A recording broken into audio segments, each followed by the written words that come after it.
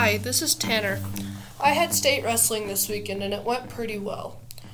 I took 6th in folk style, 5th in freestyle, and 6th in Greco. I wasn't supposed to necessarily wrestle because I had a knee injury about 2 weeks ago and had a bunch of bruised and messed up stuff in my knee. But I wrestled anyway and did pretty good. Outside of wrestling at the hotel and whatnot, they had a pool that had a little alligator in it. And all the wrestlers would get together and we would play King of the Alligator. It's just King of the Mountain, but we'd do it on the alligator. We would launch people into the pool and have a lot of fun.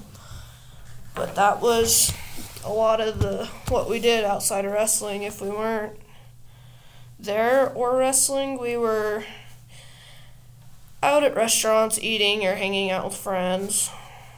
And that was pretty much it. We spent 4 days up there. We got there Thursday. Weigh-ins were Thursday night. And then wrestled folk style on Friday, freestyle on Saturday, and Greco on Sunday.